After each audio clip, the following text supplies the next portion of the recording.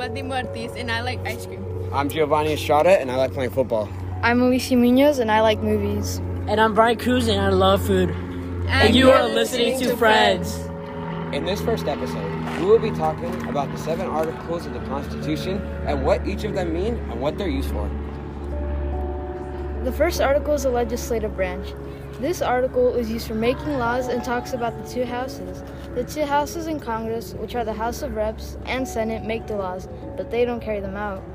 The House of Reps is the Virginia plan where the amount of representatives you have is based on the population of the states, and this was stated in Section 2. The Senate is the New Jersey plan where each state has 2 representatives, and this was then stated under Section 3. They all have requirements and duties like carrying out impeachment trials, found under Section 1 of Article 1. The second article is executive branch. This article is used to carry out the laws interpreted by the judicial branch and the laws made by the legislative branch. This article is all about the requirements needed to run for president and what powers this position has. Some of the requirements needed to become a president is to be born in the U.S. and be 35 years of age. Another very important requirement is you need to have a vice president with you while being elected. This is found in Section 1. This information is found in Section 1. Some of the powers the president has is making treaties, appointing ambassadors, and being able to control the military, found under Section 2. The third article is the judicial branch. This branch has a responsibility to check if all laws are constitutional. This article contains the Supreme Court and any lower court.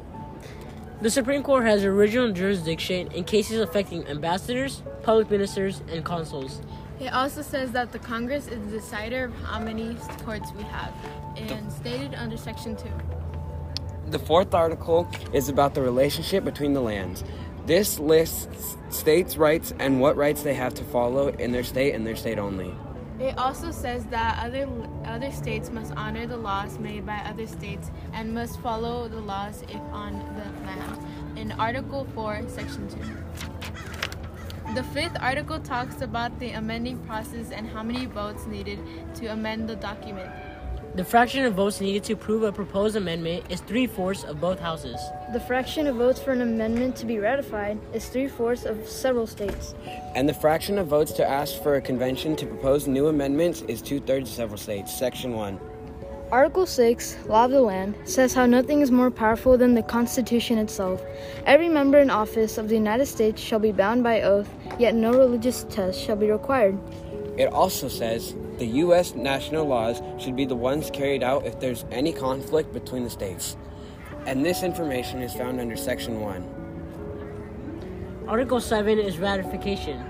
In this article, it explains how many state ratifications are needed in order for the proposed Constitution to take place in the United States, and how a state could go about ratifying the Constitution.